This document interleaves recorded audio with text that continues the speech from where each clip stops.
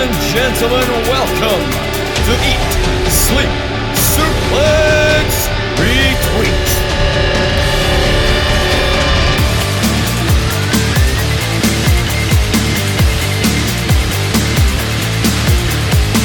Hello everyone and welcome to this week's episode of ESSR Central. I am back, the Scottish Big Dog. I'm hosting again. I know what is also playing that. And this week we're here to discuss everything that happened this week in wrestling all over the world. Now, before we get into further detail, a wee bit of housekeeping here. So please follow us on all social media as Suplex Retweet on Facebook, Instagram, Twitter. We're also on all major podcasting sites such as Apple, Spotify, Podbean at Suplex Retweet, and we also have the Suplex Retweet YouTube site as well, where you can see many great things we've got, previous interviews, and also the next episode of Quiz Showdown, which will be coming up in the next couple of weeks as well. That'll be an interesting one, trust me, you're going to want to see that. And of course, we've also got the website at suplexretweet.com. So now we've got the housework out the way, I can go into my panel. And well, I'm not going to lie, it's been a struggle getting a panel. I'm not going to lie, it has been hard. But, you know, this first guy, he's known as the Wrestling Encyclopedia, except you won't find him one under his name. You'll be in page 44 under T for that other one. It's Scott McLeod. How you doing, Scott? Probably the nicest intro I've had in some time, so thank you. Well, to be fair, I've gave you some savage ones before, and I felt I need to be a wee bit softer. How you doing anyway? You all right? I'm good. We've got some Impact-related stuff to talk about, and I watch more of that than I do the weekly WWE stuff, so I had no problem being on this week. Oh, good stuff. Excellent. Well, thank you for coming on. Nextly, this man is the only person that makes our own David Campbell, a.k.a. the Goat, nervous. He looks and sounds like a trickster, except he's from Stenhouse here. It's our resident sheepshagger, Grant McGroby. I knew someone was going to have to get it tight. I'm good, Alan. What about yourself? I had to check because originally I said Stirling. I'm like, I don't think he's from Stirling. I had to stop you. Got it right. So you good, area, lads. Tier 2 area. Get it around you all. Ah, well, thanks very much for rubbing that in our face, mate. That's very lovely of you. Appreciate it. But hey, good news is we're down to Tier 3 here in Glasgow in the West. And also, the other big news we'll just start off this week is V-Day was yesterday, Tuesday, as of day recording, where the COVID-19 vaccination process began. And the world's first ever vaccinated person, Margaret Keenan, 91. So let's hope it all works. Most importantly, so we don't need to listen to Stephen doing his Brad Shepherd impression of fake news. So I think we should update from it. But let's hope it's a step in the right direction. Let's hope we can get fans back in wrestling arenas, football stadiums, and we can just return back to normal life, because 2020 has sucked a buzz, and let's be honest about it. So I've said a wee bit about that. I mean, guys, how are you feeling about the thought of the vaccination process and potentially, you know, in the next 6 to 9 months we could be all back to normal? Hopefully, what do you think of that? Oh, fingers crossed it happens. And, you know, I mean, I heard the vaccinations worked so well for her that she's ready to call it Thatcher for a match. She's going to fight and realise it's no Maggie. I think we do need to remember it's probably going to be still a long ways. I think at best we can only hope for middle of next year before, you know, potentially be gathered in the same place again. Because, you know, I think even if we start rolling out this vaccine, I think there are a few different groups of people ahead of us here in the podcast that will probably be in line for it first. But, you know, again, as you're saying, fingers crossed and everything. Yeah, no, absolutely. I mean, no, everyone has struggled this worldwide, and it's just been so detrimental to everything. And it's nice that, you know, we've been through this horrible year, but it looks like there is a light at the end of the tunnel. And I do agree with Scott. I think you're talking middle of next year, maybe towards the tail end of next year, before we're going to start seeing things come back to normal. But hopefully we can see that. I mean, there is wee glimpses. You know, a lot of the football stadiums in England, we've had up to 2,000 fans back in. You know, in the States, obviously, they've AEW, they've had fans back in as well. So there's potential that we're on the right path, and let's hope it goes that way. And let's hope come, you know, March, end of spring, we're looking at a better future. So, excuse me. So speaking of futures, we're going to move on to business at hand. And we'll start this week with WWE. And the first thing we're going to discuss is basically WWE's reply to what was going to happen in Impact Wrestling with AEW this week. So we'll go to that later on, but I want to come to you first, Scott. Triple H has said WWE is open for business in regards to cross-promotion. Do you think we will see it while Vince is still at the helm? I'm not quite sure about this because, WWE, we've seen them for years, like not even acknowledging the existence of other like places outside of them. I think this is more of a Triple H thing you're likely to see, and that he's already popped up at ICW. We've seen William Regal pop up at the occasional indie, like appeared at Evolve once or twice to announce that certain talents had been signed. But I don't think you're going to see anything beyond that while Vince is still in charge. I'd probably agree with that because a lot of the promotions that like you see people like Triple H and appearing in are related to NXT or NXT UK, which are mainly under Triple H's control. So I think we're going to be sticking to that kind of cross promotion for the time being. Mm-hmm. Yeah, I mean, Grant, what's your thoughts? I'd imagine your dream, for example, if you were ever going to be watching WWE, would be a partnership in New Japan, which could potentially happen one day. I mean, but does it potentially excite you that that is an option, but also other promotions might be able to actually do some business with WWE? I think if it's managed right, it would be a fantastic idea. While Vince is in charge, I don't see it happening, but you can see Triple H has been receptive to the idea in the past, like when he got Liger over for TakeOver, and what was that against Tyler Breeze 5-6 years ago? Yeah. I mean, it shows that it could be like something like that was a big name to get over, especially from Japan.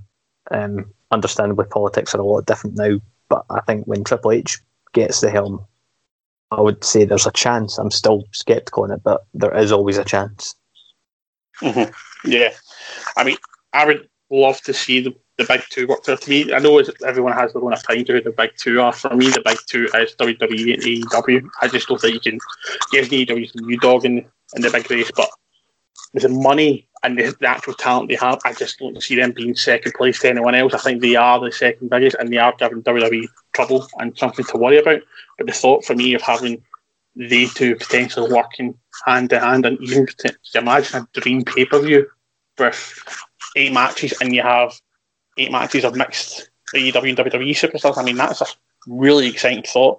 But I mean, what do you think, guys? AEW seem open to the idea of it. Do you think it's potentially something we will ever see, even if Triple H does take the helm? I wouldn't hold my breath on that kind of thing. I think that kind of scenario should be stuck for now for shows like Book It, which is on our YouTube channel. There you go. Mm-hmm. It's a potential idea for David Campbell in the future. There you go. I want credit in that, Campbell, if you're listening. Well, that was an interesting fact, the thought of it anyway, and I do hope we get to see something in the future regards to it, especially with the NXT talent. I think that would be really, really interesting. But we're moving on, continuing on with NXT, and well, on Sunday night we had War Games. Sorry, I didn't do that right, did I? I should have said War Games. There you go, that's more like it. That's more like it. Grant, I'm going to come to you, but I mean, what was your thought overall of War Games? Overall, I did enjoy the entire pay-per-view. Kept it to a nice trim 2.5 hours, 5 matches. Your 2 War Games matches take the majority of it. The flow was pretty well. I wouldn't say there was what I'd consider a bad match in the card. There's some that didn't quite live up to their expectations for me, but overall, I came out of it enjoying it, and we know that I'm quite hard to please with WWE, but I give them credit. They did put out some good matches there. Yeah, I mean, there were some really excellent spots. I mean, I thought the women's match was a perfect match to actually open the show with. I mean, Scott, I don't know about yourself. I mean, do you have a favourite moment? For me personally, it has to be Io putting herself in the bin and throwing herself off the cage. I thought that was great comedy value, but also it shows such bravery because I'm not that brave to put a bin over my head and jump 10 feet into a solid ring. It's just not a thing for me. But I mean, what was your thoughts on it? Yeah, I think that is the standout for everybody from that match. I did I like the idea of them trying to keep Io out until after Candice came in, because it was like the heels trying to null and void the idea of the faces having the advantage, and because I think a lot of people thought it weird that the faces had the advantage going into this particular match. It was a strong match. I didn't expect to see the outcome that way they got. It was a hell of a finish with that one-armed powerbomb through the table, especially not only going to the table, but you having to take the bump falling through the table onto the metal bit that connects the two rings. So hell of a bump from her. I would say I'd probably preferred last year's Women's War Games, maybe because that one had a more of a story with the 2-4 disadvantage and the big heel turn that you had there. Whereas this one, it was a good match and they did like everyone had a hell of a showing in it. But I thought it was weird that the storyline going out was all Candice and Shotzi, and then the finish didn't involve either of them. Maybe it's to do with Candice's injury, but. Mm-hmm. Yes, time recording, Candice is suspected with a broken arm at this moment in time, which we'll probably get an update in the next couple of days. But Grant, I'm going to come to you and ask, who do you feel was the MVP in this match? For that match, Io by a mile stood out. Like I'd say, like just from her opening spot coming in with a bin in her head. Let's face it, no one can really disagree with that being the top spot. Raquel Gonzalez getting the pin on Io, though, I think maybe she's going to get a push. Maybe that's Io's next challenger. Mm-hmm. Mm-hmm. Yeah, I mean, I'm not going to lie, I'm just really surprised. But I expected the faces to win it, but I actually thought it was potentially going to be Shotzi who would take the pin and win it. Quite surprised, but one thing I will say, the person who did actually surprise me throughout the whole match was Dakota Kai. Firstly, the fact that she actually wrestled in the match compared to last year. But I thought she gave a really good account for herself because I think she started the match. I mean, are you surprised about that? I mean, Grant, you're a big Dakota Kai fan. After all, you were raging that I picked her in the draft and she was less than useless. So, I mean, what was your... I mean, I'm a huge Dakota Kai fan, and I loved seeing her start it. And I felt she done absolutely fantastic. And she had a bit of bad luck over the last couple of years of injury and stuff like that. But like the heel turn, ever since she turned heel, teaming up with Gonzalez, she's been quite consistent. She's been a solid performer, put up some great matches, and I wouldn't be surprised if we get to see her in the belt on her at some point in the next year because she definitely deserves it. Yeah. No, absolutely. I totally agree with you.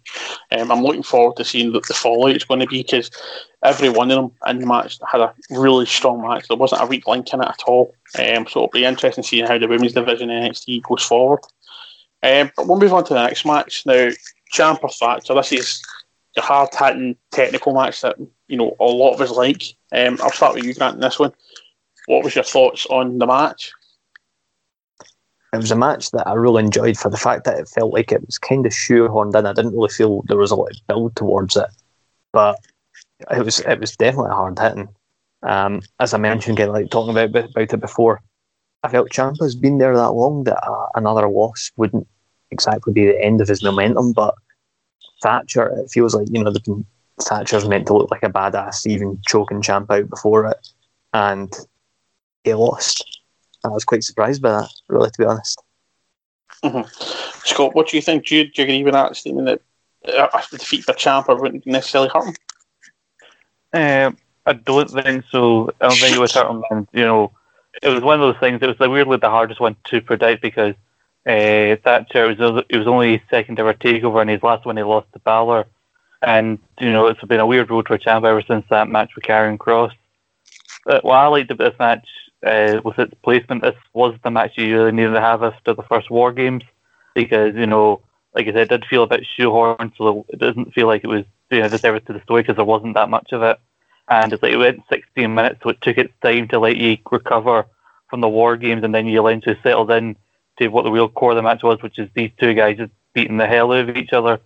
And, you had with his Thatcher with the blood running in his ear, and with the way Thatcher looks, if he's bleeding and he's got you locked in a hold and he's got that wide-eyed look in his face, it just helps further cement this menace and presence that Thatcher's got. So I enjoyed that, and actually overall I think it was the right decision to have Ciampa win. And I did like the spot that they sent him into the ropes in order to set up for the DDT that Ciampa does. I thought it was a really good transition. Mm-hmm. I mean, I thought it was actually the single match. I thought it was actually the best match of the night out of the War Game matches. But I did like the spot at the end of the match where after the match, they find the two of them were staring at each other on the side of the ring, just exhausted, looking at each other, and it just makes you think there's so much more to this story. And I feel that this could be a really decent rivalry going forward, or potentially could be surprised they could end up being a tag team. I mean, what's your thoughts on potentially these two teaming up to go on after maybe the tag titles?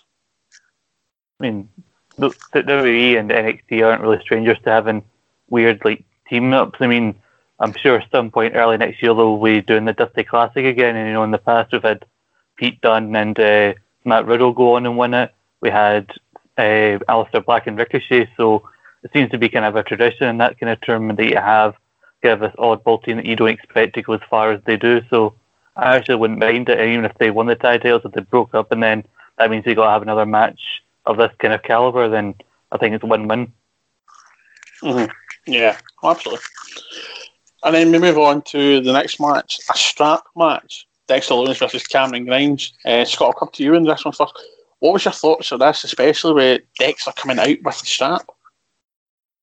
I thought it was good because the idea he's the one bringing the strap out, and with that, I thought of it a wide-eyed there, just that look in Dexter Lumis' face that he's constantly got, which is why Cameron Grimes is so scared of him. And I like the fact that also they put the singles match between this and the War Games to kind of give people a break between the two gimmick matches. And, I think strap matches nowadays can kind of go either way for people. We've seen Lumis kind of making this especially. He had that match with Roderick Strong. We had that strap match back at the Rumble with Bryan and Wyatt. I'm glad that they've done away seemingly with the whole touch the four corners thing. And now it's just a simple pinfall or submission kind of thing. And I actually really enjoyed it. It was the right result again when Lumis won. And I think the most memorable spot of the match is when Graham sends him over the barricade and just a slow shot of the gloves appear and then just Lumis just appearing from behind the barricade again with that weird stare that he's got. Mm-hmm. I mean, Grant, what was your thoughts? I mean, do you have any additional thoughts to add to that? Strap matches aren't usually my favourite or anything like that, but for me it's the character work of these two that works really well. Grimes being that kind of over the top, and the Lumis, it just makes that character work. The only thing that feels weird at times is they present him going into it almost like a face, but I'm like, this guy's pretty much a serial killer. How can you make him a face? Yeah, I mean, I watched it live with Kwaku and Dan, and we were on the PlayStation talking and watching it, and one of our listeners and good friends, Tom, came on, and Tom had said he hadn't really followed the NXT for a bit. I couldn't believe that Karrion Kross, that Lumis was actually the face. He was like, that just doesn't work. That's not right, but it kind of did work. It was kind of odd though, but I liked it. But I did like also the finish, the fact the way Lumis had Grimes, he essentially just tied them up completely, and I thought the finish is just so perfect for his character. I mean, did anyone else spot that? Mm-hmm. Yeah, I think it's a similar style thing of what he did with Roderick Strong, where he ties you up in the strap, and he's got that kind of head and arm choke that he's got. I think he calls the silence, and then the idea of getting a submission, but now you've got the strap wrapped around you and you've nowhere to go, and you're trapped with what is essentially a serial killer. It's just Lumis' character. Yeah, well, I thought it was a really good match overall. But then going on to the next match, I did enjoy. Was the North American Championship, Leon Ruff versus Damian Priest versus Johnny Gargano. Grant, I'll come to you first. What do you think of the match overall? Absolutely love this match. It gave me exactly what I was hoping for. Gargano getting that gold back again, which I never felt he should have dropped in the first place, but for the sake of the story it's told, I felt it was a really fun match. Ruff really done a good show, for being the kind of the little guy. The fact that Gargano's usually the little guy, it's no, Gargano's one of the bigger ones this time. Really fun match. Scott, what was your thoughts? I think outside of the two War Games matches, this was the one that had a story that I was most invested in, because the shock of Leon Ruff winning, and then Damian Priest kind of helping him retain the belt to get it to get at Gargano, and then just Leonov trying to prove himself. And then you had multiple ghost faces getting involved, and I genuinely thought that Ruff would win this because I thought the triple threat stipulation would provide the opportunity to kind of steal the win again. It looked like at one point they were going to do it, but then Gargano, like you said, got the win, and I think this actually makes him outside, because I know like Kyle O'Reilly's been a 3-time tag champ, but now Joey Gargano's the first person to hold a singles title in NXT 3 times, which I think if anybody was going to get an accolade like that, I think it should be someone like Gargano, who's been around NXT for so long and has become such a pivotal part of the brand. No, absolutely. I mean, one of the things that kind of struck me about this was this, Damien Priest always seemed very hesitant about going after Ruff. Yeah, you've seen him quite often. Like, he had the option of going after Gargano Ruff, and if Gargano rolled out of the ring, whatever, he was forced into going after Ruff, and it was quite an interesting storytelling aspect, I thought.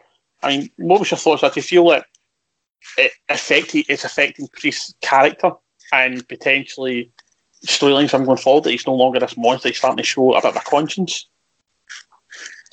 I think that's a good kind of shout. Like, when you notice that, and I felt Priest's character work. He's been good, but he's felt a little bit one-dimensional to me at points, and this adds a new wrinkle. I'd still say the only thing that disappointed me in this whole thing was the fact that Ghostface was not David Arquette. They missed an opportunity there. Who were you David Arquette? Who did you think potentially was one of the Ghostface? I had absolutely no idea. It was just one of those, like, I could not get my head around it, because I was like, anyone I can think of that I would expect to team up with Gargano is already doing stuff or what. And then when it's shown to be, it's me, apostrophe, Austin. I was like, hang on, I forgot he existed. I mean, Scott, were you disappointed to find out it was the different Austin? It's not the Austin, it was a different Austin that was under the mask? I mean, I did appreciate that he looked in the camera and said it was me, Austin, it was me all along. But one thing I was watching with Ross, the main question we had about it is like, yeah, you unmasked the main Ghostface, but it felt like there were like 40 other Ghostfaces that interfered. Who the fuck were all they? And like, you're making it as if there was just the one Ghostface. Like, no, at least I've seen at least 10 in this one match alone that kept popping up. Where are all these Ghostfaces coming from? This is going to be a week by week thing to slowly unveil like other people you forgot were on the roster. Mm-hmm.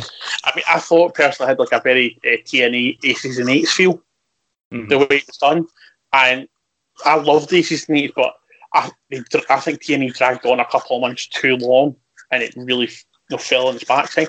And I'm really, really hoping if WWE are going to go that route, that they know when to cut this and stop it, and don't drag it out to the point that nobody actually gives a shit anymore. And it's 18 months later before they're disbanded. It just didn't have that feel. I mean, that's my personal point. Do you agree with that, or is it something you feel that, as you said, Scott, it could be week by week and this could go on for some time? Would you be up for that? I think the main fact they only revealed one Ghostface, I think that was a purpose. I think it's just going to be Theory with Gargano and then Indy Hartwell with Candice LeRae. Like, they've each got their own like protege or somebody that can team with them.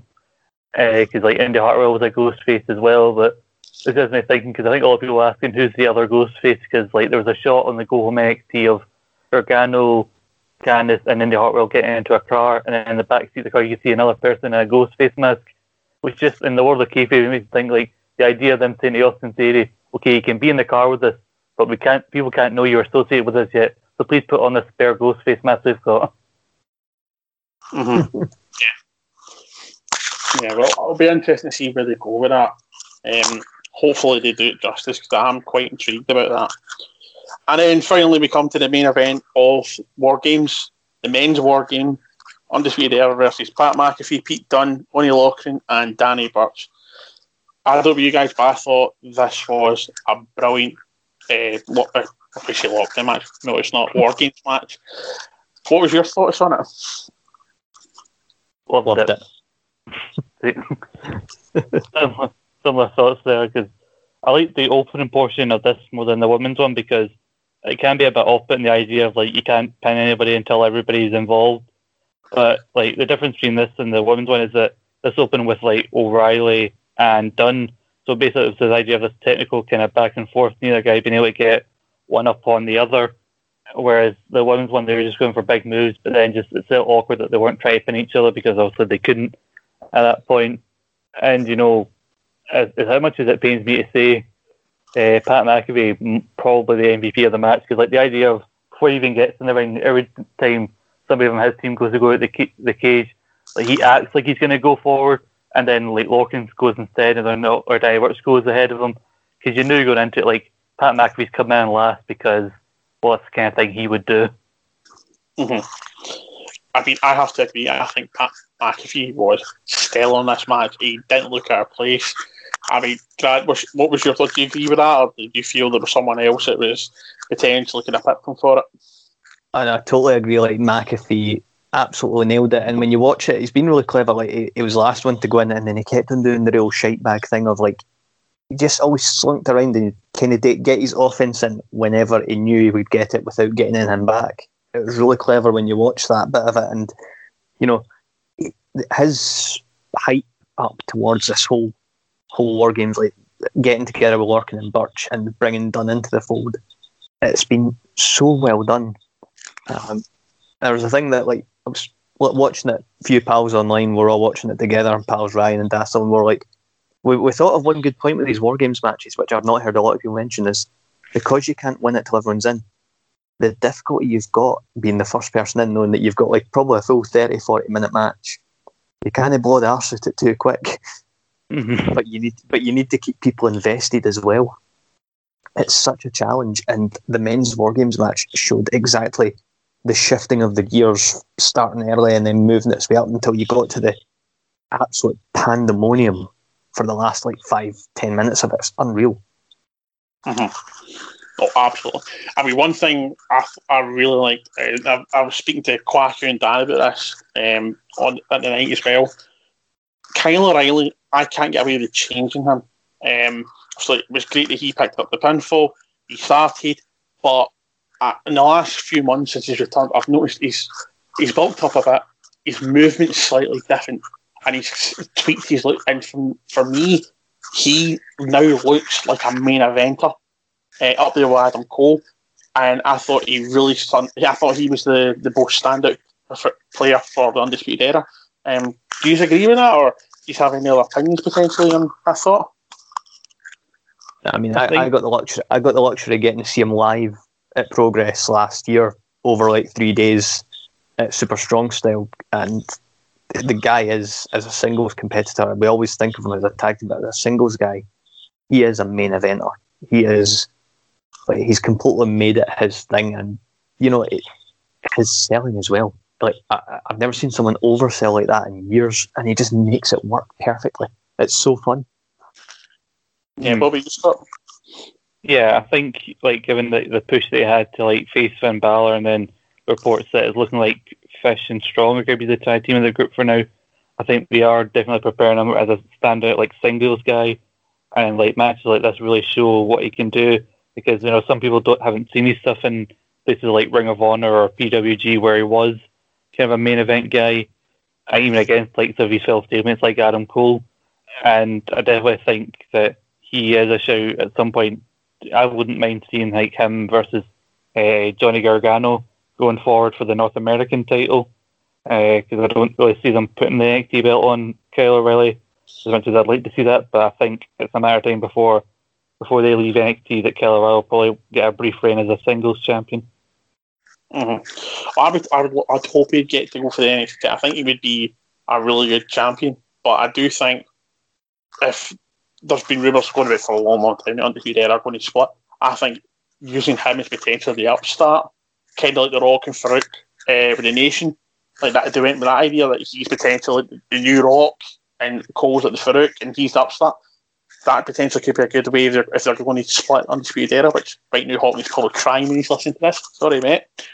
Do you think that could be a good angle if they were going to split it, just by the way O'Reilly just seems to be at the moment and the buzz about him?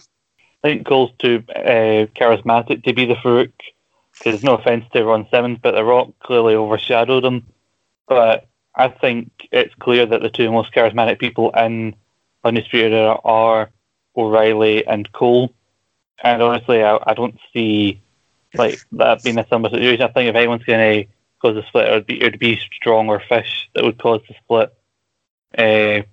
Maybe out of jealousy with like Strong and Fish against Cole and O'Reilly. I don't know, but I don't actually see them splitting up anytime soon because they just got this big win.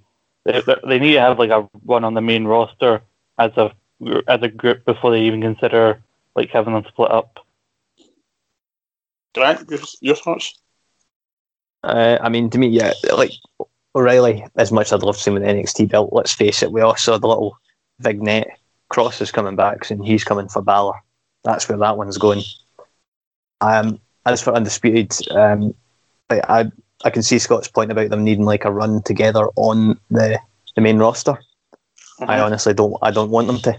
I would rather have them split when they're in NXT and do their own thing.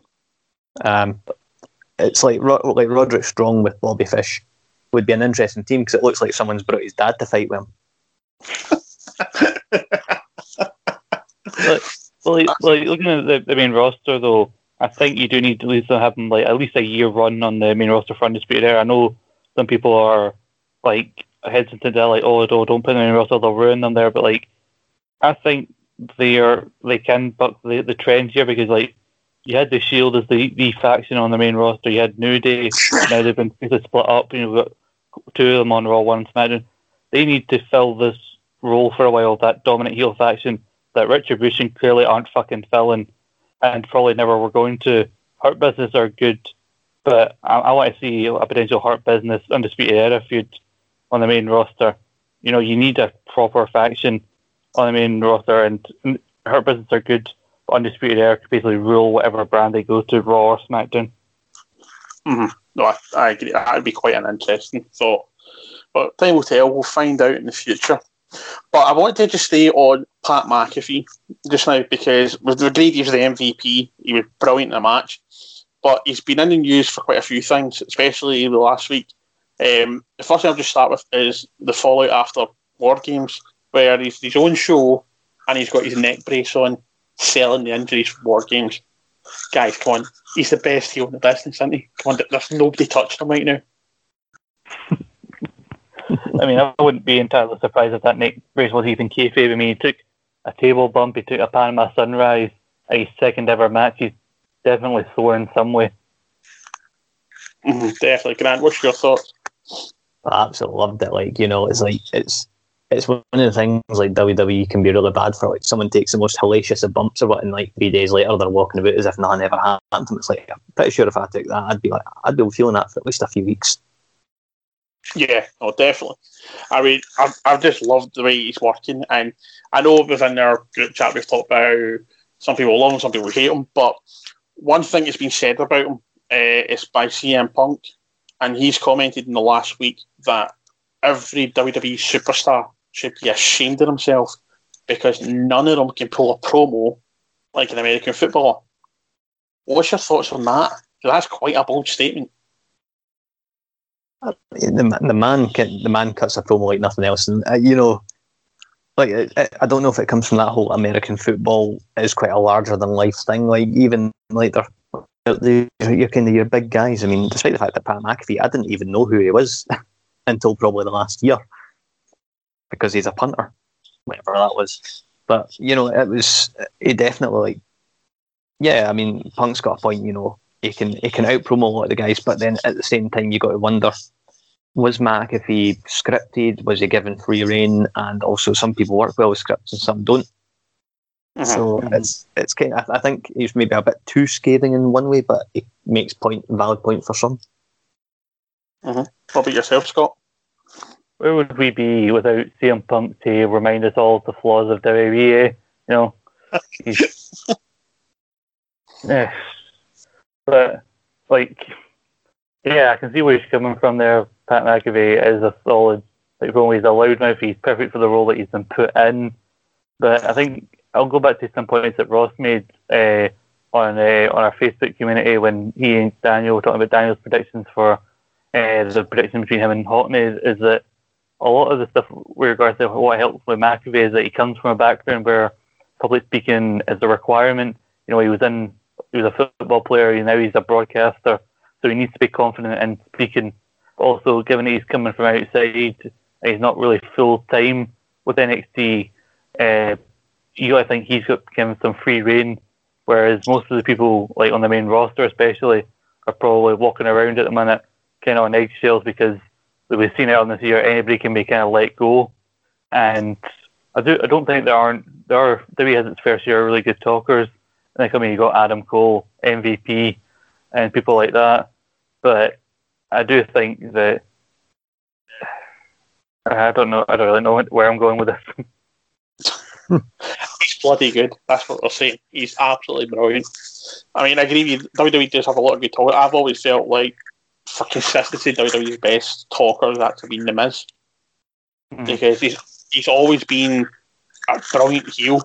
He was a decent face as well, but I always felt like Miz TV was always entertaining, and he always had you captivated, and he had your attention. And I always thought he was the best overall up until McAfee started opening stuff, and I think what McAfee is just taking it to a new level. And for me, I kind of agree with him. I wouldn't say that there's bad talkers in WWE, but just nobody right now is touching him. Pat McAfee is just a mile ahead of him. That's just my personal opinion. So we've had a brief chat about that, and we've got a couple more things to talk about. So the next thing I'm going to talk about is the rumour that when Charlotte does return to WWE, she's going to be paired with Andrade to help his main event push. Now, what's your thoughts on that? I think it's interesting. Scott, go ahead. I like the idea because we talked a lot about Zelina Vega when she got released. Like, the impact that she had on Andrade's career can't be understated because he went from another mid-card member of the NXT roster to NXT champion within like 6 months. And like, say what you will about some of his time on the main roster, but Andrade isn't the same without Zelina Vega, and maybe this is kind of the role that they're wanting Charlotte to be in, because as much as Andrade is getting better, his English isn't the best because, it's not his first language. So, and you know what they've said about, like the Cesaro, apparently his English not being his first language is what's held him back from being a main event push, because they're not sure about his talking abilities. So you got to think that might be an issue with Andrade. Whereas putting him with Charlotte, who, again, it blends real life and storyline, and also Charlotte is seen very highly by the company. I think they got some really good possibilities. The idea, again, blending real life and, because they're not adverse to acknowledging people's real life relationships on TV. And I think they could go on maybe a Stephanie Triple H like run as the power couple of WWE. Interesting thought. What about yourself, Karen? I'd say Scott's kind of got it right in the head there. It's if you look at WWE's top guys, generally they are, in 9 times out of 10, they're usually good talkers. The ones that get to the top and last the longest. Sometimes they're not even the flashiest in-ring performers. Like The Miz made it to the top, and to me it was based on his talking, because I'm not saying he's bad in the ring, but a bit like MJF, to me he's like, he could be quite average for in-ring, but like a 3-star guy for in-ring, but talking out the park. So having that, someone that can help speak for him, could be exactly what Andrade needs, because I've got no doubt in his in-ring ability. His work in New Japan was incredible, and in Mexico. So he's proven that he can handle it in the ring in WWE as well. That's the last piece that he needs, really. I mean, just to play devil's advocate, do you think it's kind of a bit unfair on Charlotte that she's having to step away from the performing role and being an actual wrestler and having to turn manager? Do you think that's unfair on her? Or is it justified considering she's done it all and people were getting bored of her always being in the main event pictures and the title runs? I think it would actually help fan perception of her, because she's more talker and manager to Andrade rather than wrestling, which means again, if she's not wrestling as often, people can't moan about her being thrust into the title scene all the time. And then if she's wrestling only occasionally, then when she does wrestle, maybe it'll start to get people interested in her matches again. People actually enjoy getting to see her wrestle, and so I actually think it might actually help fan perception of Charlotte in the long term. And then when she goes back to wrestling full time again, we can get some time before people start moaning about all the title opportunities she's got. Mm-hmm. Grant, how do you feel about it? I'm quite for that. Like, you know, like she's a very talented and performer, but it gives a new angle to make interesting feuds, you know, by building heat off her manager role. And it works. I mean, look at when Zelina Vega, the few times that she did wrestle, there usually it wasn't just kind of haphazardly thrown together. It came about from something. Mm-hmm. And it was good. I liked that. I've got to agree with you guys. I think it's going to be quite an interesting, a new dynamic. And to all the marks that are fed up with all being title pictures, they're now getting their chance. They're getting a break from always being the title pictures. And it'll be good to see her, but she does standing outside the ring and potentially, my opinions are, I think she'll be a heel manager and she'll be a good distraction. So I think it'll work quite well, actually, because I think she's possibly one of the most naturally gifted heels out there. I think she's a good face, but I think she's a far superior heel. Aye, agreed. Mm-hmm. And well, speaking of titles, when we talk about Charlotte, we'll move on swiftly to the TLC card that we have so far. So at this moment in time, we have 4 title matches booked, 5 matches in total for the TLC pay-per-view. And we have the first one, the WWE Championship, Drew McIntyre versus AJ Styles in a TLC match. I don't know about you guys, I am buzzing for this. I think this is potentially an absolute screamer of a match. What's your thoughts? I'm looking forward to the match, and also you expected this kind of stipulation to be added given the pay-per-view. But I'm confused as to how they're going to present this as opposed to the Universal title match, because they're both TLC matches. And, you know, unlike NXT, which bookended the show with the 2 War Games, like, I couldn't see Drew or Roman opening the show.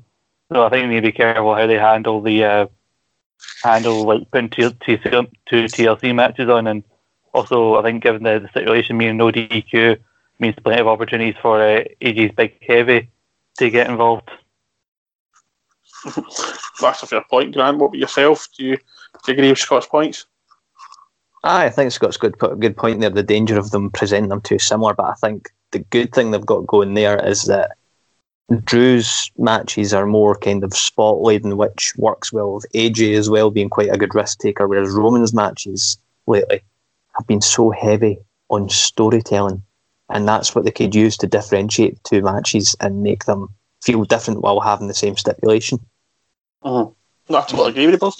I'm just curious, what match do you think will main event, and where do you think the other match will be on the pay-per-view? Universal title, I think, main events, because I think there'll be some sort of shenanigans maybe involving Jey Uso, and maybe Daniel Bryan will get involved to set up that rumored thing between him and Roman at the Rumble. But I think they'll wait till 3 or 4 matches in before Drew comes on, so at least they've got at least 2 matches to separate the 2, and so the crowd watching it doesn't get burned out by seeing them too closely together. Grant? I'd say I think the Universal title one makes more sense to me because of the bigger story with Jey Uso and stuff being the main event, and I could easily see Drew and that being your almost your first half main event, just picking up and what it is like when you go to some of the indie shows and it feels almost like your first half's got its own main event compared to the second half. So that to me would make sense. Just to play devil's advocate here, the WWE Championship is meant to be the most prestigious title in all of wrestling. And to feel that it's been diminished, that it's not really main event pay-per-views anymore. I think the thing with 2 world titles, I think it happened a lot when we had the World Heavyweight title. I think maybe which one they value more depends who's holding it. Because the World Heavyweight title, it was more valuable than the WWE title whenever Triple H was holding it. But when John Cena was WWE champion, that was more valuable. And I think at the moment, as much as they like Drew, Roman, I think at the moment is slightly edges him out in terms of how Vince perceives the 2 of them. So I think that's why the Universal C is more important at the moment. And plus, also, I think storyline-wise, the Universal title is being better booked. Fair enough. What do you think, Dan? I'm totally with Scott on that one. Roman's been kind of feeling fresh. We've got the full heel turn, the tribal chief, the build up with Jey Uso and different matches, whereas Drew for example, I felt got kind of stuck in a rut when it was, oh, here's Drew V's Orton. Here's Drew V's Orton. Guess what, lads? I heard you like Drew V's Orton. So just from Drew V's Orton and you're Drew V's Orton. Fair enough. So then we move on to, we've already discussed the other TLC Match Universal title, Kevin Owens, Roman Reigns. But we also have the SmackDown Women's Championship, Sasha Banks versus Carmella. What's your thoughts on this match? I think this is going to be one of the few matches that doesn't get given its own stipulation, because I don't really know, I don't know if it really warrants it. I remember me and Hockney were talking about some of the rumoured plans for TLC, and we were talking about how, why isn't this being mentioned amongst it? And then all of a sudden it gets added to the card. I do feel, as much as Carmella, they're trying to go all in with her and her new gimmick, I do feel like she's really a placeholder for Sasha right now. What about yourself, Kant? It's a match that, to me, it's like Carmella's just kind of came out of nowhere. Fair play, she's going after Banks, and it helps position Banks as a face. Keeps the distance between Banks and Bayley for a while as well, while Bayley pretty much gets wrecked every week. But that's part of what I feel is going to be a bigger story there for Bayley going back to a face eventually. Yeah, it just feels like it's a transition match to make sure that the title is still represented on the big card. But I don't see it as more than that. It's not one that's particularly got my interest. Mm-hmm. Yeah, I've got to be honest, I can agree with you. I'm not. I mean, I think that's potentially going to be the squash match, and I don't expect. Not this is going to be a squash, but it's not going to be a long match. I don't see that going more than 10 minutes, to be honest. I think part of it is also, given that we'll mention it later on, but the Raw Women's Champion is in a match, but her title isn't on the line, so maybe they want one of the two singles belts being defended, and so they thought, let's have Sasha on the show. Mm-hmm. Yeah, no, I think that's quite logical the way you're thinking, and it brings us on nicely to the next tag title match that's been confirmed, which is the Women's Tag Championship. Nia Jackson, Shayna Baszler versus Asuka and Lana. What are your thoughts on this one? No. Yeah, I'll try to find a nice way of saying it, but yeah, just please no. So nobody's wanting to see Lana lift those titles up at the end of the match? Nobody interested? I mean, on the one hand, you're like, yay, Asuka gets two titles and she's the first person to hold those titles with two different partners. But then again, you go for Kairi Sane to Lana, I think Asuka's been basically downgraded in terms of partners. I think you agree with that, Grant?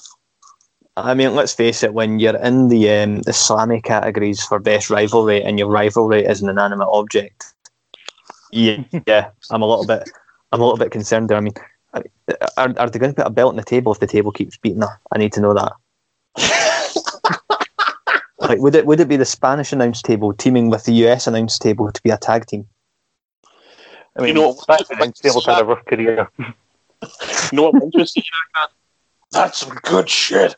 like we've seen the Spanish announce table take some crazy bumps every pay-per-view. It is the bump master. It's up there with Vacant. I always wondered, like, if you were a Spanish commentator, you'd hope for getting paid a little bit more, given the fact that every show you do, at some point your table's getting fucked up. That's true. Yeah. That's probably why they sit so far back. There's no point sitting close because it's only about 10 minutes time. Clap. I sit done. But yeah, no, fair enough. Then. That's a fair enough point. And then moving on to the last match that's been confirmed so far. In regards to storytelling, like you guys were talking about Roman, this is up there with it as well. The Fiend versus Randy Orton. I think this one is becoming really, really intriguing. I really enjoy the spots they're having when they're talking in Raw. I mean, what's your guys' thoughts on this match? I'm in for this one. Like, I'm loving the, like, and you know, because to me this is a chance for them to make up, like, things like they dropped the ball years ago with Wyatt and Cena. Cena made up for that with Cena and the Fiend. This is a chance to make up for that kind of botched up Orton and Wyatt feud before as well. Yeah. Scott, what do you think? I think we talk about story-driven matches. This is going to be, other than the Roman match, the most story-driven kind of match, because if you think about it, ever since the Firefly Funhouse kind of started, I think even from the second episode, they had like a painting of like the compound being burned down. So they've been kind of setting the seed for this for quite a while. And yeah, it makes sense that they would revisit this, given that the Fiend goes after people who have done Wyatt wrong. And you know, in 2016, 2017, for a while, these two were the most compelling thing on TV until they fucked it up. So this is their chance to make amends for it. And obviously, it's not going to have any tables, ladders, or chairs involved in it because really, I don't think it needs to because they've already got all the like ingredients you need storyline wise for a decent match. No, I totally agree. I mean, the main catalyst and the thing it really needs, if it does need anything, is Bliss. Mm-hmm. Just have been there, I think, is enough. Yeah, I mean, I wouldn't be like, I know like we talk about feuds and WWE go on for quite a while. I wouldn't mind seeing this continue for a few more months, and maybe hopefully if it leads to another Funhouse match where, again, like much like Cena, you can like take some of Randy's like criticisms over the years and like bring them up, or have a bag that they can allude to someone shitting. You hear the stories about Randy. No, I think they're very valid points, and we'll see where else is going to get booked for the next couple of weeks. But that's what we have at this moment in time, and I think so far, to be fair, it's actually stacked up to be quite a decent pay-per-view. So I'm looking forward to seeing that. So we're going to move on swiftly to what's probably the biggest topic in wrestling this week, and we're going to combine AEW and Impact together to talk about it. And the first thing I'm going to start off with AEW. For me, the biggest aspect, the debut of Sting. Guys, what was your thoughts on this? Completely did not see that coming. Like I'm not gonna lie, like that was a complete. And this is good. Like there was no what Can's been guilty of before, bigging it up with. There's going to be a huge thing. You're not going to believe it, and that it's like no mention of it. It just happened. Brilliant. Mm-hmm. Scott, what did you think it? Like the fact that he actually showed up, because like I remember there was always talk like, oh, like they were going to do this action figure of him to then got built, and then like you can't buy any of his merch. And people like, oh, that means he's going to AEW, and I can't dismiss it because it seems to be the kind of whenever somebody's no longer associated with WWE in any way, it's always the comment someone says going to AEW. But I thought like, what was Sting doing AEW? And then anybody shows up, and from what I've heard, a lot of people involved in AEW like were kept in the dark about this for a genuine reaction. And I mean, listen to it, I wouldn't be surprised if Shivani didn't know about it because he sounded like he was losing his shit when Sting came out, because obviously he and Sting go back a long way from WCW. And also the fact that it's a multi-year thing, and Sting will apparently be not really a part-timer, he might probably will be more regular than you'd think. It makes you think, like, well, they've probably got something planned for him, because on the surface of it, I keep thinking, what can Sting do for AEW? I think we mentioned the rumours of him going a couple of weeks ago on Central, and I said then I didn't know what he could add to AEW. Yeah. No, I've got just to go on one of the points you mentioned. When somebody debuts, it's always spoiled by reporters or people tweeting about it. Social media is the world's worst, and for me, it's killed these shocks and surprises in wrestling. It really murdered them. It's like nobody's seen Sting coming in Survivor Series. Nobody's seen it, and it just blew the roof off the place. And I agree with you, this was just out of the park. I've maybe watched it maybe 6 or 7 times, and I'm always on the edge of my seat, and I can't believe it's happening. I mean, like for me, the last sort of big return like that, or a big thing that happened that nobody really seen coming, other than thing for me is potentially either you're talking the Hardys return to Mania, or AJ debuting at the Rumble. Mm-hmm. And it was done perfectly. And if the rumours are true, where Khan has kept 99% of the staff in the dark, keep up, because that's what I want to see. They want to see genuine shocking surprises. Just going on another point you were mentioning there, Scott, it's a multi-year deal.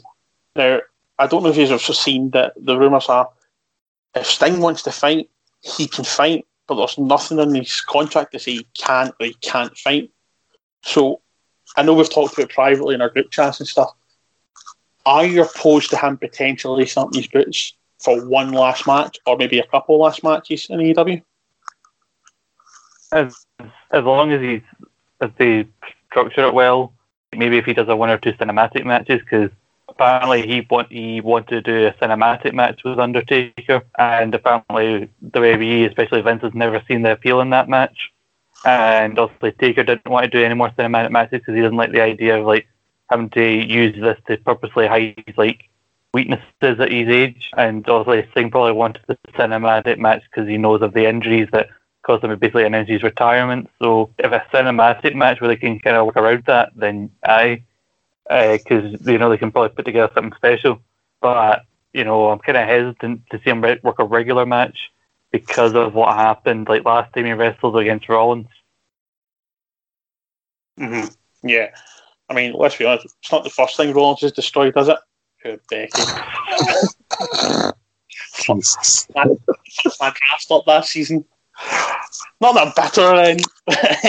But Grant, I mean, like, if he was like to have just say one or two matches in AEW, who do you think he should go for in those matches? Well, I actually think like the two men that were in the ring at the time when he came in, to me would be the best shout. Cody and Darby Allin. Mm-hmm. Yeah, because we looked at the two of them staring at each other. It was like, I've seen the memes like when your dad catches you coming in after curfew, like kind of had that feel a wee bit about it, but the past and the present, and the future sort of thing. Like my favorite one was when your dad went out for cigarettes in 2001 and finally came back, because we had a big point of like the last time Sting was on TNT was like the final night. Then if he does something with Cody, because Cody said outside of his father, his favourite wrestler of all time is Sting. Mm-hmm. I totally get it. I've been scratching my head about who would I like to see, and see at the two you have mentioned. I don't know why. I don't really have a logic to it, but just I'd want to see it. I'd want to see Kenny Omega and Sting. Kenny could carry him, but Kenny's very charismatic as a Sting, and I don't know why. I don't really have any other logic in it. I just would like to see that. Because they both carry companies on their backs, and I think that's possibly the only reason why I can see it, that I'm coming up with that. I mean, is that something you should want to see potentially? If I had a decent enough story and a reason for why it was happening, then yeah. Fair enough, Grant. I think it's just there's too much. There would be too much expectation, too much hype, and I think sometimes it's a dream match should just be left as a dream match and nothing more. Mm-hmm.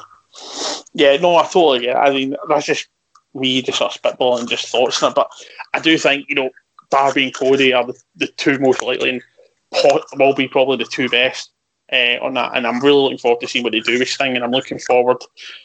As of time of recording, he's due to speak tonight on Dynamite, so I'm looking forward to seeing what exactly he says. So that'll be interesting. Now, briefly mentioned there, Kenny Omega. He is now the new world champion and the first person to actually defeat Jon Moxley. Grant, we'll come to you. What a match! What was your thoughts on it? My draft pick came out for me, big time. Get that round you go. Stay in the darkness. The light is going to win. But absolutely fantastic match, and it really cemented Omega's heel turn from not just slightly corny heel, but to actually full out bastard, and I loved it. Mm-hmm. Oh no, absolutely. I mean, the cleaner is well and truly back. There's no doubt about that. I mean, Scott, what was your thoughts on the match and Omega finally being the person to throw Moxley? Well, me and David talked about it last week, and we were both fairly certain that Omega was going to win. And like we talked about Alan a couple of weeks ago, but I think it was about time the title changes hands on TV. I thought if anyone's going to do it, it's going to be like a match between Omega and Moxley, probably your two biggest guys you've got right now. And it made sense.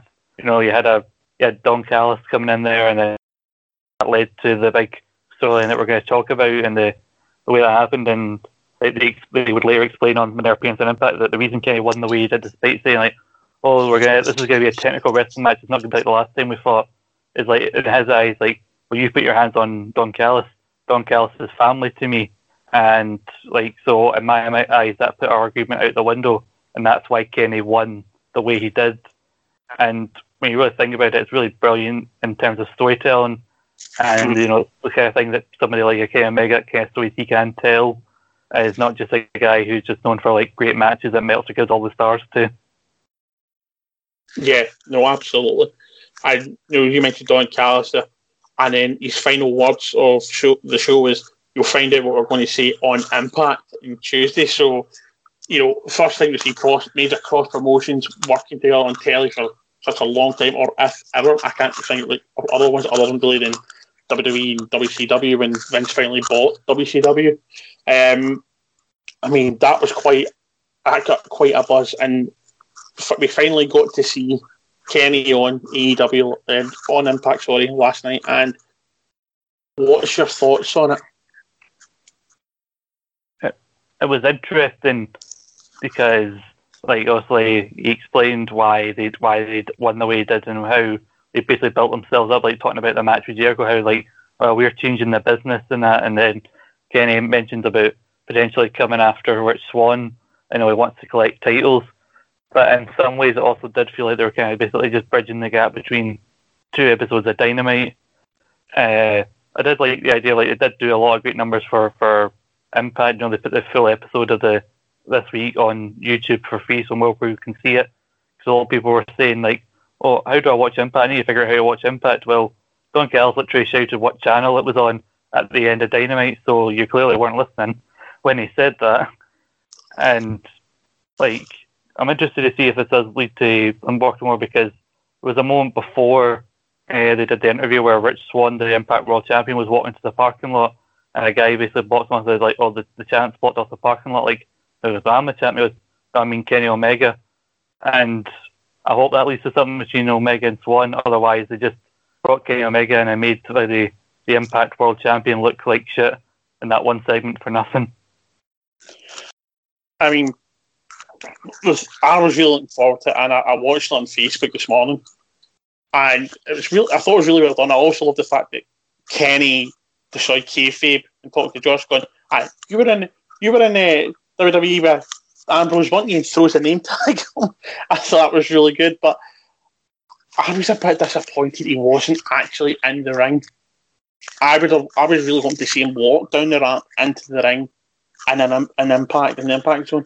I mean, Grant, do you feel a bit disappointed at that, or do you think it was the right way, the way it was done? To me, it was spot on. Like, you know, the fact that he wouldn't even leave the bus. Like, you know, he's bigger than them. He's better than them. He's carried companies on his back. He's carrying another company on his back. They're changing history. They're, like, you know, this whole idea that Callis and him have been booking this behind the scenes like some mastermind for years. Like, Callis taking credit, like, it's because of me AEW's became a thing. I absolutely loved it. So as long as it leads to something with a few inter-promotional matches, even if it's just short term, because even things like FTR were tweeting different tag teams, like the North, the Motor City Machine Guns, and I'm like, give me this. Give me these matches. Give me Omega and Swann, Omega and Callahan. There's just so many options, and then you've got the Good Brothers there in Impact as well. There's so many options available to them, and that promo done it well. Mm-hmm. I thought it was like a bit more disappointed it wasn't in the ring. Sorry, Scott. No, I was just going to say, I think maybe, I'm not sure, it has to probably depend on what Impact's taping schedule was, and also how AEW are filming their shows, because there's a chance that maybe everything else that we saw in that episode of Impact was maybe filmed at a different time from when Kenny Omega and Callis did their bit, which is maybe why they did in the tour bus. I'm not sure. Maybe they just wanted, as Grant said, like the idea of he won't leave his tour bus, and I was just joining in the fact that the people who have been teasing matches, you know, a lot of people from Impact have been tweeting out people. You know, Jordan Grace was challenging the likes of Shida and Britt Baker, and the Young Bucks even tweeted a photo of themselves as Generation Me from back in the day. Yeah, no, absolutely. I mean, and part of the deal, part of the rumour is the Good Brothers are going to appear on a future Dynamite. I mean, as you guys have already mentioned, there's a lot of excitement, a lot of major potential matches that could happen. It is really exciting. I mean, because NWA, the Thunder Rosa, has worked really, really well in the women's division. It's escalated the women's division, I feel, overall. And we've all openly discussed in many shows that we feel AEW's women's division has been poor. And I've said from the get-go, I feel AEW's tag team division is the best in the world. And then to add, as you mentioned here, Grant, North, more City Machine Guns, the Good Brothers, it's just so mouthwatering, the thought of that. And then you've got the male participant, you've got the female participants. It's just like a dream scenario, isn't it? The fact that you've got these two companies potentially going to work together and potentially give us these type of matches. Aye, and if Wilson changes his mind eventually and gets his arse together with his rules, I can start getting draft points for Omega appearing on Impact as well. Right. Shocking. I think similar to the AEW thing is that if they can get some of the women from Impact to appear on AEW, again, they can show them that basically how people from other promotions book their women's division as opposed to how AEW books theirs. So at Bound for Glory, you had Jordan Grace mixed up with 5 other guys for the X Division title, whereas women on AEW Dynamite are struggling for more than one segment per show. So, I'm just saying. No, I totally agree with you, mate. I think very valid points. AEW, the Impact of being ahead of the game for intergender wrestling for some time now. They've done really, really well with it. You said that Jordan Grace did not look at a place in that match, and they have had a woman win the Impact World title, Tessa Blanchard. Obviously, I'm not going to go into further details because of the speaking out movement, but it was still a huge thing at the time. We're having a woman becoming the World Heavyweight Champion, and it's not been really done anywhere else. But I like the idea, the thought of that. As well as that, in Dynamite this week, we also had the Battle Royal for the Dynamite Diamond, and we've got our match next week where we've got MJF versus Orange Cassidy for the winner. What's your thoughts on that match?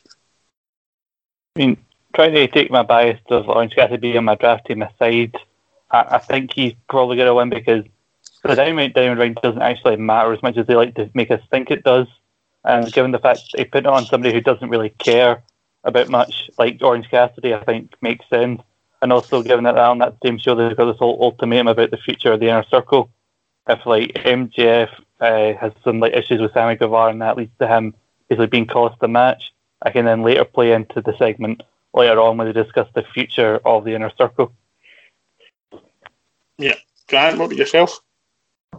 I think MJF's already won one ring. If he wins a second one, it could go one of two ways. I mean, they could have MJF win it, and the angles it as a case of Guevara and that done nothing to help me or what, and you could angle to try and drive some wedges in the Inner Circle himself that way.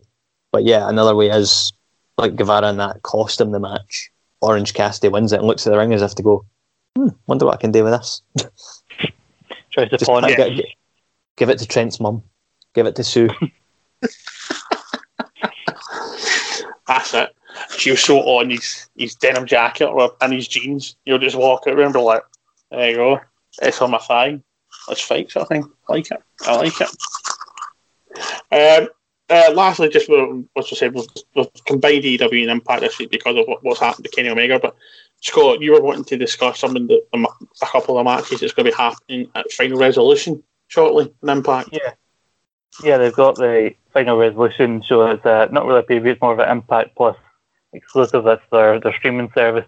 I think obviously given that they're having Omega on this week, they thought get some more numbers on the Go Home show before Final Resolution, and hopefully people will maybe sign up for Impact Plus and check out that show. But I mentioned Rich Swann. He's defending the Impact World Championship against Chris Bay, who's kind of a former X Division champion, the kind of an up-and-coming guy in the company, and he's also competing representing Impact in the Super J Cup this weekend. So clearly he's a guy that's one of the big up-and-comers of the scene. I think he's still only 23, 24 years old. You talked about the Good Brothers. Currently Doug Gallows is injured at the minute, but he is still one half of the tag champs, and Carl Anderson of the Good Brothers is facing Ethan Page at Final Resolution. And basically, in case of Ethan Page wins, he and Josh Alexander get a title shot in the future.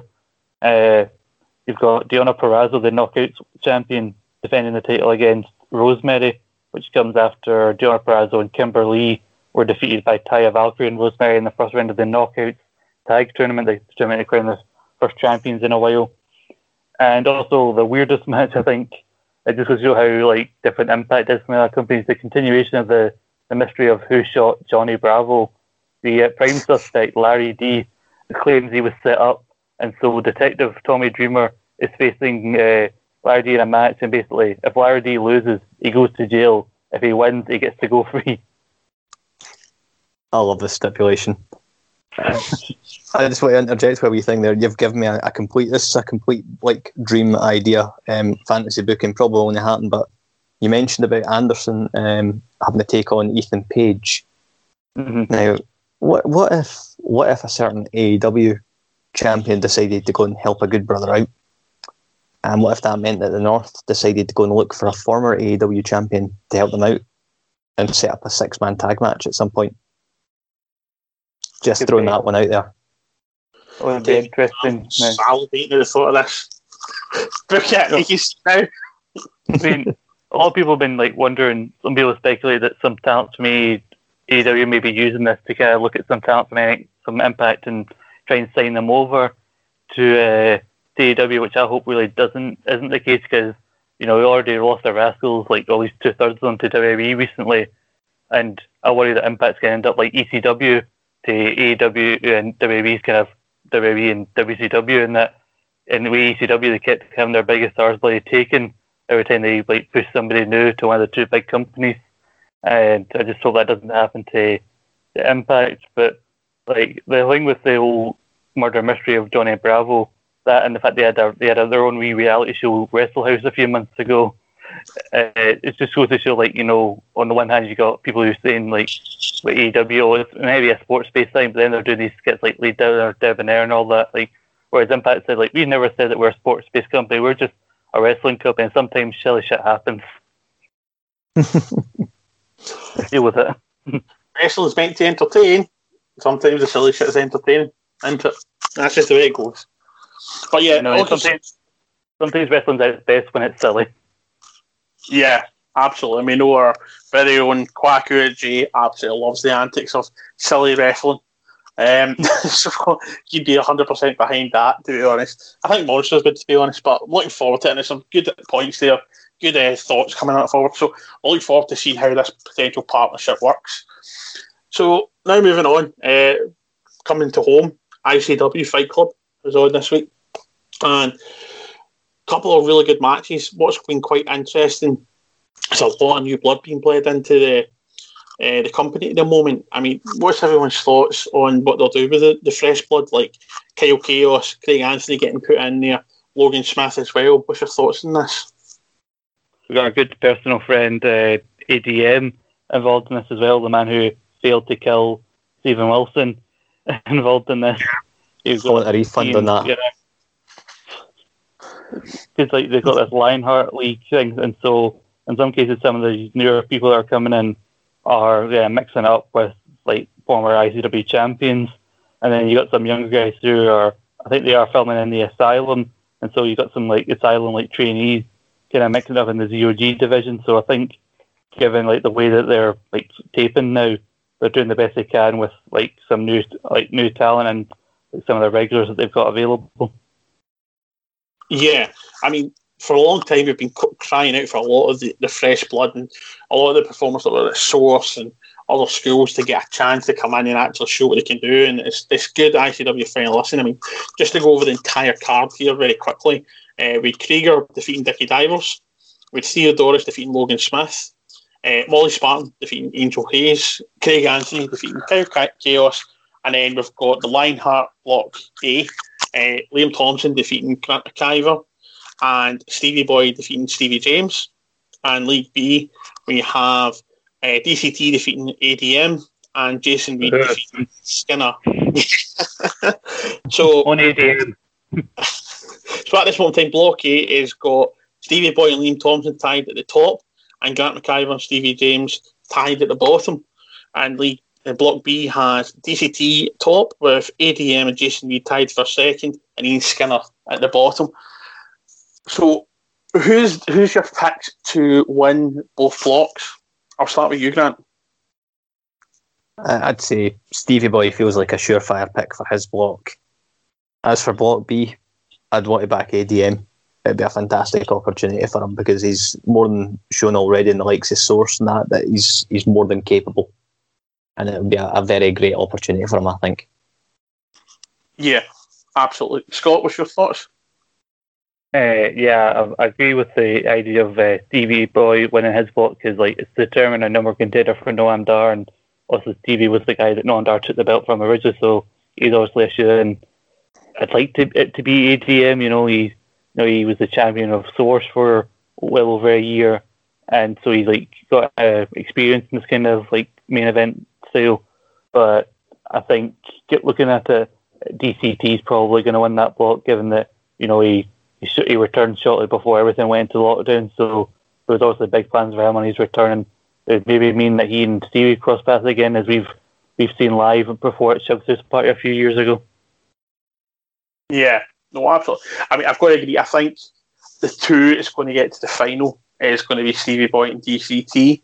But again, I've got to agree with Grant. I want ADM to win it. I do hope he gets a chance. But my money, just a total gut feeling, is Liam Thompson's the dark horse. I would be surprised if they had him going after to become a bit like what's his face? My head's just went totally blank there. That's so bad.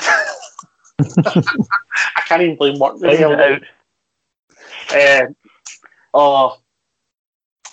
he was ZOG World Champion. TT Gunn. TT Gunn, thank you. I just could not get out. Yeah, I'm so sorry. He could become a bit like. He's named after a broadband company. That's how you remember it. And my TV provider, I should know best. Damn me. But yes, I would be surprised if that happened again. So I think Liam is charismatic and technically good enough to do it and pull it off. I mean, do you disagree with that thought, or is that something you'd potentially be willing to get behind? No, I can see where you're coming from. I think Liam is the UG champion, and you got some new guys in the UG division coming. I don't see him winning. I think he's got some new challengers potentially. I think something I almost forgot about until I tuned into a little bit of the return of Fight Club is that Kez Evans is not in the lineup league, but he is the UG. He is the square goal holder, and he did ask for the extension, given that he said it's not fair that I've lost 7 months where I could have cashed in because of circumstances out of my control. So whoever wins this league may just get their opportunity to get stolen if Kez tries to cash in. Yeah, I mean, I'm a massive Kez fan. I really, really enjoy watching him perform. I think he's really good. I think the whole package is really, really good. And I wouldn't be surprised if he ends up cashing shortly, but I do hope he gets his extension. What do you think, Grant? Do you think he's got a chance of potentially cashing in before the square goal? I think it's definitely doable. I can't see any reason why not. It's a big thing. The biggest challenge they've got is you're gonna go up against trying to dethrone one of the NXT UK boys, and they didn't really like them losing outside NXT UK. Mm-hmm. Yeah, but I'm enjoying Lionheart Lee. I think there's a lot of obviously really good talent in there, but we'll wait and see. But I think what is one ADM. I want to see ADM win it. I forgot that Noam Dar was the champion. And when I got reminded of it while watching ICW, I felt a bit sad. Because I'm pretty sure the last, I wasn't at the Fight Club shortly after Square, so I feel like the last time I got to go to a live wrestling show was when he won the title. And I think, Jesus, that was in February. But to me, it's it was years ago. Yeah, I'm the exact same. That's the last time I was at a live wrestling show as well. It was a great night, and it was a shock that he won as well, I thought. But hopefully, as we mentioned earlier on the show, with the COVID vaccine kicking off now, hopefully we'll get that chance to see live wrestling and just live sports in general again. So let's hope it's not too long. So the last thing we're going to talk about this week, just moving on, this week I'm going to hand over to the two experts here. New Japan Wrestling, the Tag Team League, and the Best of the Super Juniors update. So, boys, I will hand it over to yourselves to go on and tell everyone what's happening, because I don't know. Well, Scott, I think me and you are both quite excited about this. Yeah, I was going to say, do you want to take the lead on this, or should I? You do what you do World Tag League. I'll do Best of Super Juniors. Half and half. Alright, so on Friday, we have the combination of both World Tag League and Best of the Super Juniors. There's two of our big annual tournaments in New Japan that have been done at the same time, given also the circumstances of the world. And so one block instead of two, it's a round robin format, and the top 2 point scorers as of last week on the 6th of December go on to this Friday on the 11th and to the finals to see who gets the title shot at the IWGP Heavyweight Tag Champs or the IWGP Junior Heavyweight Champion. With the World Tag League, it's now come down officially to the last year's World Tag League winners, David Finlay and Juice Robinson, better known as Finjuice, and they will be taking on the Gorillas of Destiny, Tamatonga and Tangaloa, the Sons of Haku, multiple-time IWGP Tag Champs. It was a really tight league, you know. It looked like Dangerous Tekkers, the Tag Champs, were going to go through it. It looked like maybe Yoshihashi and Goto, who lost to Finjuice on the 6th, had a shot of going through.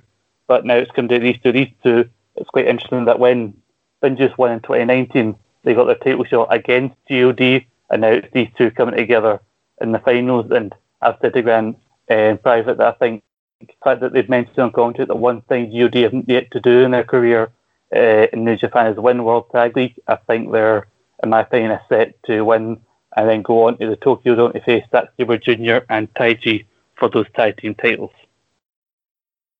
Aye, definitely. I'm with you in that one, Scott. I think that's the way it's going to go down. And to give like people at home an idea of like how ridiculously complex the single block format has made it, Chris Charlton broke it down. There was 16 different possible outcomes on the final night of World Tag League that it could have went down. That is a stupidly hard amount of tiebreakers to work out. But yeah, thankfully, and also it made it harder to call because even acknowledged the fact that given it's one block instead of two, there was less filler. So it's basically a lot of your top teams. So there are points where anybody could have went through. Aye, unreal. Best of Super Juniors though. We got a finals which one half I was expecting, the other half I didn't, but I'm very pleasantly happy about it. Hiromu Takahashi getting through to the finals again, and he's going up against El Desperado, who has had an absolutely phenomenal run in Best of Super Juniors, and really since like coming back around about July time, like with New Japan, El Desperado has had an absolute stunning few months getting the junior tag belts back with Kanemaru, who unfortunately got injured and missed the tournament. But yeah, El Desperado has been looking fantastic, and him and Hiromu's chemistry and the way they've just been barbing at each other. I cannot wait for that final. It's going to be off the charts.